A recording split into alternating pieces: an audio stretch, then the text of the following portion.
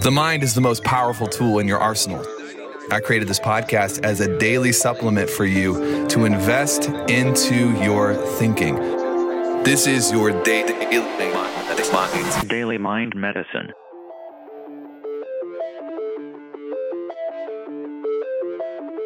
What's up, crew? Hope you are well. Welcome to a Daily Mind Medicine. Hey, I want to tell you a story.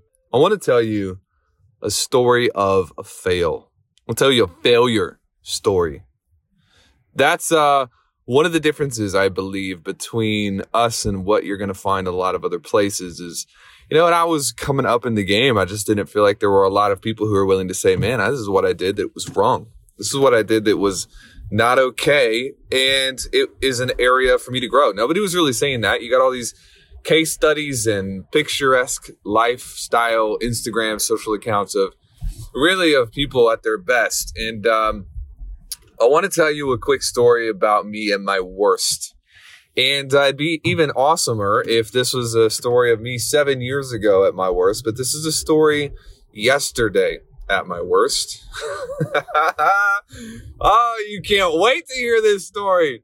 Anyways, here's what happened. I was getting back in town and I hopped through social media.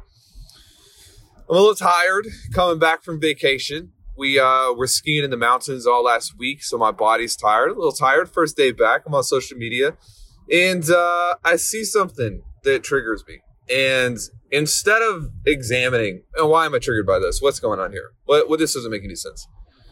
I created a bit of drama dealing with it as an outlet for where I was triggered. Not as a way to teach or to help or to coach, but as a way to get rid of the tension that I was feeling because I had something to fix on the inside. Maybe you've been there before.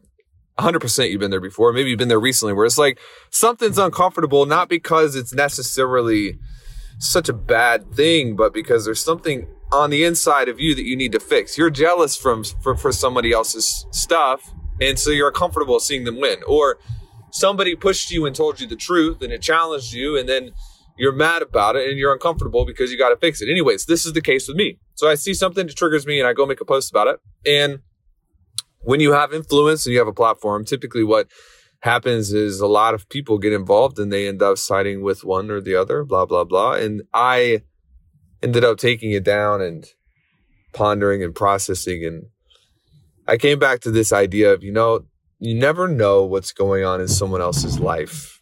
And you have no control over that. You have no control over other people or how you think other people should behave or respond or act. The only thing you have control over is what you do or don't do. And what I actually ended up participating in yesterday was something that robbed me of my peace. And I've talked about this before. There's nothing in the world worth robbing your peace for. No amount of money, no amount of fame or success or whatever. And like so many times has happened in the past, I had the opportunity to relearn a lesson. There's two kinds of lessons. Actually, there's three kinds of lessons. I'm just going to give you a little special bonus training in this episode. Lesson number one is the lesson that you have to learn. The first type of lesson, you got to learn this. You don't know how to drive, so you learn how to drive. The second type of lesson is the lesson that you have to relearn.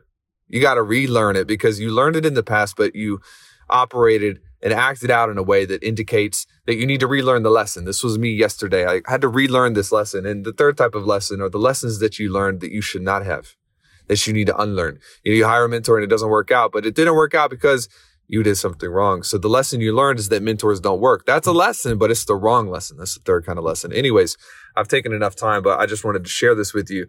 No matter what happens, remember that you can only control your own responses and reactions to things. You never know what's going on in another person's life. And oftentimes, you've probably heard it said to fight and go at it, but oftentimes it's better to strive for peace. That's been my experience, and maybe it's been yours too. Adios. See ya.